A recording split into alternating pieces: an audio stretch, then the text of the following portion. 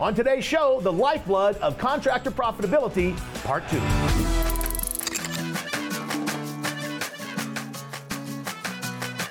Before we roll in today's show, if you're not signed up for any events, whether that's in person or virtual, take a look at the event calendar at events.mycontractuniversity.com and get signed up. All right, let's get going with today's show. Gary Alex is going to wrap up the conversation regarding service agreements and why service agreements are the lifeblood of your business. Take it away, Gary. In the relationships that we deal with technicians and with customers, we have company benefits, we have employee benefits, and we have customer benefits. So all three of those have to be present for a club program to be effective. How does that work? Well, we have customer benefits that are pretty strong. So when we do precision tune-up marketing, it's easier to convert a customer over to a full club benefit.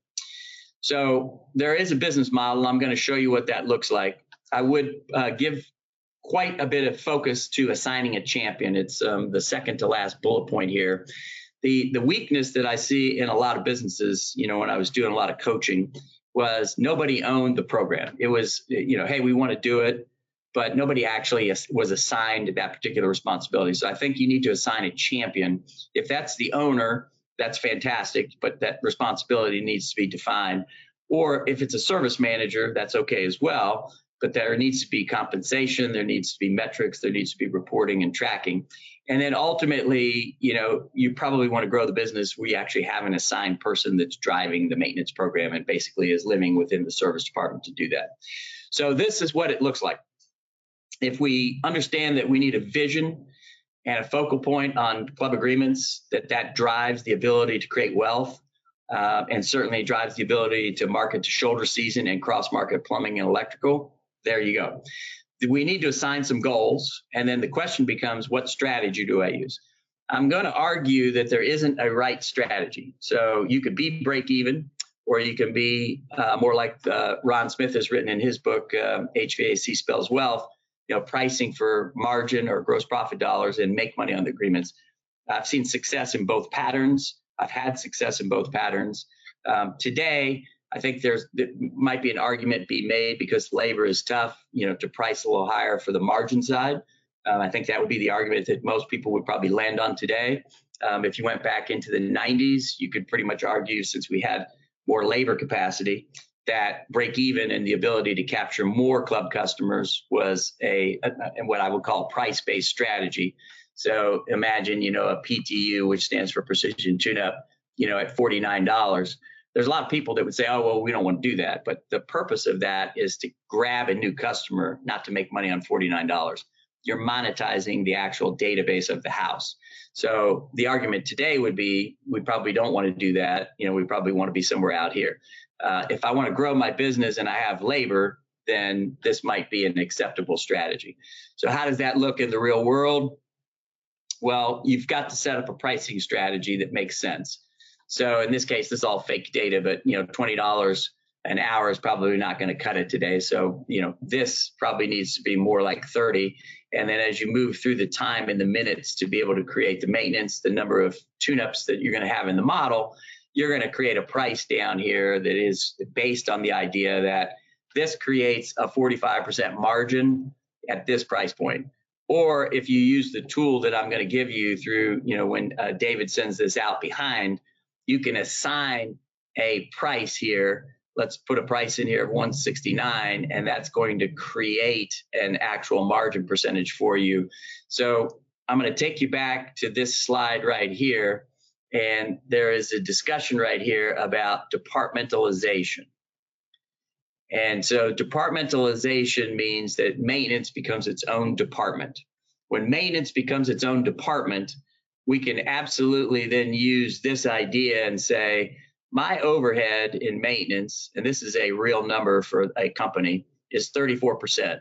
So I could assign 34% at this number right here and create a price at 169, which would represent a 34% margin, which would mean a zero profit in maintenance. But the question becomes, what do I gain from the accessory sales? What do I gain from the replacement sales?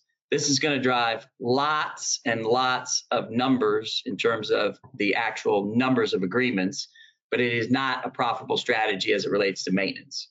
So again, if you go back to this discussion in terms of the Ron Smith model, what we would do is we would say, well, maybe we want this to be closer to 50%.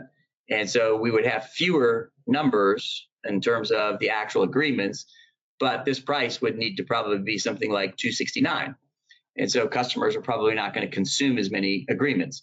Either one of those strategies works. I'm good. I want the company to have a focal point on what their strategy is, and then everything should align behind that. And that's the concept that really we're driving for it in EGI world, is to pick a strategy, own the relationship with the culture, and then create all your pricing and your marketing and flow behind that based on the idea. So if we wanted to do monster maintenance, and monster maintenance was $1,200 to do that, we might not have quite as many of these numbers, but we would certainly be profitable inside of that segment. Departmentalization is how we understand that. It's how we track it. It's our report card. So that brings us to this sort of understanding of, all right, well, how do we actually do this? So this is your new customer marketing. And so this is going to be PTU driven. This is going to be, the idea of creating some of these PTUs into clubs. And this is your existing customer base, which is all about renewal. So we don't know what your renewal number is unless we track it. We want that to be about 85 to 90%. That would be a great renewal number. So what that's building is a pyramid of club agreements. The pyramid of club agreements is going to require you to hire maintenance techs at some point, because your service techs are going to be running service calls during your peak period. So that's a strategy that needs to be put down on a piece of paper and executed. The second part of that is that while we do this and we build this customer base that is creating a wealth, we know we're going to be able to create opportunities for replacement leads. And this is what this is going to look like. We're going to close close to 80 to 85% of our replacement leads that are maintenance driven. So this is the existing customer model we talked about. We also know that we're going to create a lower referral or a lower expense pattern in relationship to marketing. So if I have, 5,000 club agreements here, I know that during my shoulder season, I don't have to spend marketing money to go find new customers to consume my labor. I can go at them with my technicians and my selling processes inside of my technician. I also know that about 1 out of 8 of these customers right here, out of these 5,000, are going to buy an accessory. And so that closure rate becomes an important point. Again, don't have time to go through all the marketing discussions, but if you come to workshop, what we do is we talk about how the technician transacts, how do we communicate, how do we teach the technicians, and what promotions and marketing philosophy do we work with customers while we're in the home. So that's a very sophisticated conversation. It's going to take a little bit more time than what we have today. So we have some benchmarks, and our benchmarks look like this. We know we want to convert, some percentage of customers over to demand service from tune-ups. So when we do tune-up marketing, we like to see that somewhere around 60 to 65%. Whether we do monthly debits or whether we do a full month or a full year prepay, we love the idea of being able to convert those customers into full-scale maintenance.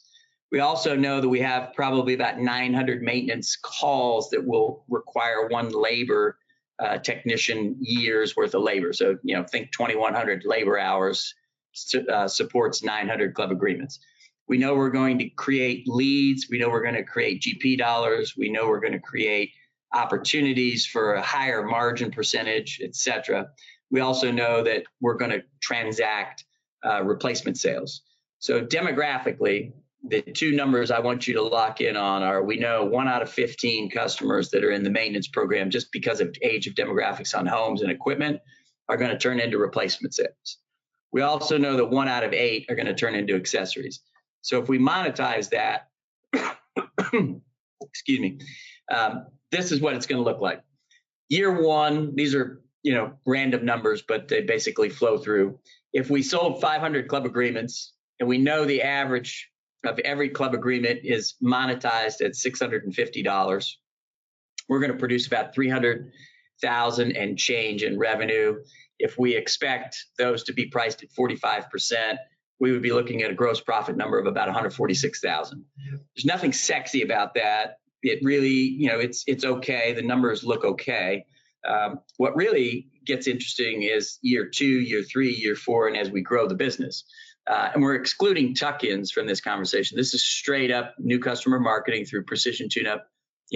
Pick a zip code, pick a zone, drop, postcards, gather customers, and then bring those customers into the club agreements.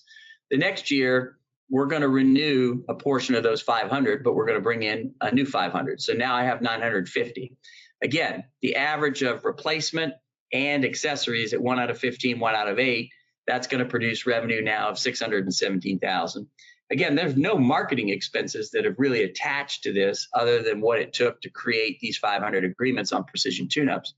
At that same 45% margin, now I'm looking at closer to 300,000 GP. And it gets very interesting in year 3 because the renewals are here. We're now at about 1,300 and change. Now we're talking pretty close to 875,000. And now we're talking pretty close to 400,000 gross profit dollars. And so the marketing expenses really, again, simply reside around the 500 agreements. So this is kind of the argument for the price-based precision tune-up marketing to be able to gather more club agreements. If those numbers were 500 or to 5,000, this starts changing the paradigm just a little bit. Again, that's based on your goals. It's based on your desire for achievement. It's based on how much you want to work. I mean, there's a lot that goes into that makes it, not necessarily do it this way. I always ask contractors, what are you trying to achieve? How much do you want to grow? How interested are you in building an organization around you, which requires people, and with people, there are other problems. So the bigger you get, the more complicated the business becomes as it relates to people. So these numbers are just supporting the idea of profitability, which is the basis of this webinar, which is how do you turn a club agreement into a profitability model? And so this has been the most successful model that we have in the trades. That being said, if you want to add a secondary strategy, the idea that you would tuck in a database, we would be doing the same thing. We would literally be going after the club agreements inside of the tuck-in customer base, and we would be looking for the same types of production coming out of that. So that brings us to how we do it. A lot of ways to skin the cat here. Most of this is electronic today, but you cannot close the ticket without having a conversation about the club agreement price. So for us, this would be my discussion with you. 2 things I would say. Number 1, raise your service prices. If you raise your service prices, what that does is it creates a bigger economic discount here. And 2, raise your discount as well. So if you're at $400 an hour and a 20% discount, that's going to be more interesting than if you're at $250 an hour at a 15% discount. You're going to create a bigger gap for the customer to be interested in buying this particular club agreement. In other words, it makes it economically feasible for the client to say, well, sure, why wouldn't I do that? Now, what we do is layer on our benefits. And so this is a representation of that math. So for us, depending on the type of program we're running, sometimes we'll throw in a free precision tune-up for the client on the spot. Basically, if we're not busy, we'll do that on a seasonal basis. That also tends to support the idea of creating a schedule where there's 1, 2, and 3. So during that peak period here, I'm moving this tune-up into the slow season so that I can actually create a schedule that works for the company and not necessarily put my technician in a position where they're running a precision tune-up or a maintenance call club agreement in the middle of the summertime when obviously we're slammed with demand service calls. That being said, this is how we do the conversion process. You need a technician flyer. I would expect that in today's world, we'd love to see a video to support the technician. For us, there's benefits. I always give a lifetime guarantee on any repairs that are a part of my agreement as long as you're staying in the club. So that repair itself that you're experiencing today will not happen again. Lots of different ways to approach this discussion, but essentially this is the flyer that supports the technician. That's really the message here. And then the tech training side of this is critical. We train technicians on customer relationships and social styles. That's your personality profile, the actual program itself. but also the idea that you have a daily huddle or some sort of a repetitive training model, where you're actually talking to your technicians about building the club program. So if you go from 0 club agreements, to 500, that's a pattern of success. But how do we get that to 5,000, versus a relationship of 10,000 customers in a database? This company right here is worth a lot of money, and it's going to produce a lot of cash flow, and it's going to produce a lot of benefits for your technicians. So the marketing side of this is, you have plenty of people out there that can do the marketing. What I would say is, think of it this way. If this was the outer belt, of Arizona or Phoenix or even Orlando, et cetera, what you could do is you would have quadrants of zip codes, and these would be target markets for you. And if your location or your business is here, the question becomes, let's go into a particular zone and do precision tune-up type marketing where we're dropping, and let's build a database. And so the number I would like you to write down is when you reach a 20% penetration in any given zip code, then it is worthy to start thinking about moving into the other zip codes. So if this is my favorite zip code based on demographics, and there are companies out there like Stochastic Marketing that do an amazing job of, identifying where the best potential is. This would be an example where we'd say, I'm going historically, if there were 100,000 homes in these 4 zip codes, the question then becomes, how do I get 20,000 club agreements to build that 20% market share, which would require me to be looking at this particular zip code and saying, all right, I want a heat map. I want to know where my customer base is, and I'm going to keep going at it in this zip code until I reach that penetration.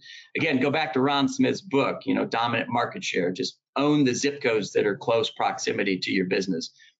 There's a lot of financial wisdom in that. Again, I'll show you some just example marketing materials. So when we do actually have a conversation with a customer in a precision tune-up discussion, we can have a repair versus replace conversation. Once we're of an age of the equipment of 10 years or older, this is what's going to produce the 1 out of 15 metric where we're able to talk about an operating cost. And we just have a conversation with the client about the equipment's operating fine, but it might be in your best interest to consider this idea. So we always look at these 2 rules, which is 4K, price of the repair, times the age of the equipment. And if it reaches 4K, certainly that for us is an opportunity to educate the client on what's going on. So last bullet point, and then I'm going to turn this back over to David. Try to keep this within the framework of the hour we promised. So the first thing I would suggest is let's create a culture. Let's create the idea around the principle that service agreements are a 3-legged stool. They benefit the customer, they benefit the technician and the team, and they also benefit the owner of the company or the wealth building process of the company. The second thing would be then the idea that we need to be able to deliver value and customer experience around the club agreement. You can't just create a price-based offer or a precision tune-up and just check boxes. So we have to build relationships with clients. If we don't do that, then we're probably not going to be able to keep the customer sticky.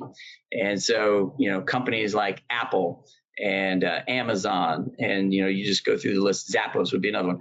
Their ability to make the customer feel good about the product and service is what creates an exceptional brand. I think that's what you're looking for. So it's not just about product, it's about building a relationship. Have a champion. Bullet point 3. Make sure somebody owns the relationship with culture. And so involving the team, my group of technicians and service management always build the technical specification. They always build the product portfolio. Once they have the discussion and they make the conclusions, they become very committed to the idea because they were involved. Choose the strategy. So again, Gary doesn't care if it's price-based or if it's margin-based. Either way works. Your metrics will change a little bit based on that. You can't charge $1 million for a precision tune-up and expect a whole bunch of people to want to consume that. But if you charge very little money, people will question whether or not there's value in that. So again, both of those strategies, have strengths and weaknesses. So choose your strategy and build your training around that. I mentioned to raise your demand service prices and increase the discount. Again, I think that's a basic formula to give people the 3 things they want. Number one, customers want emotional support. They want to feel good about the relationship. Number two, they want a physical process. And what that means is the physical problem needs solved. If I don't have air conditioning, you've now got me air conditioning. If I don't have heat, you've got me heat. So they need the physical challenge to be dealt with. And the third thing is they want an economic value proposition. Perceived value is equal to perceived benefits divided by price. They want to feel good that they've done well as it relates to that. So creating a higher price allows the larger discount. That's the economic side and solves that emotional side as well. Number 7, set goals for the technicians, but also set goals for the service department. Involve the technicians in building the core product. And so this one, we're not going to spend a whole bunch of time on, but in class, we certainly do, which is what do I put on my vehicles in terms of accessories and the ability to support the transactions of the accessories. So I tend to rotate those on a monthly basis. We might stock, the specific UV lights, but we also know from the database, based on what I told you earlier, I know what you don't have in my database. So when my technicians are being dispatched to a precision tune-up, we already know that week what the customer doesn't have. So we can corner our stocking and our replenishment based on the idea of what we're promoting that month. And that is driven from the database, not driven from a guess. So it becomes a very focused process. So build the reward systems, share the success. We certainly want the technicians and we want everybody inside of the team, the customer service group. Everybody should be benefiting from the success pattern of this. We have plenty of money when we generate the gross profit dollars. Why not share that success? And there'll be more motivation for people to focus on how to improve. And so we also want the dispatching training to be dealt with. Most of the customers that are using, or most of the trade folks today are probably using Service Titan or probably Sarah or probably House Call Pro. All of these modules are fine. They all have operating practices to create dispatching and scheduling. So I would integrate your flat rate system into your database. Again, that's pretty self-explanatory. We've been doing that for, probably about 30 years now, and there's plenty of good flat rate systems out there.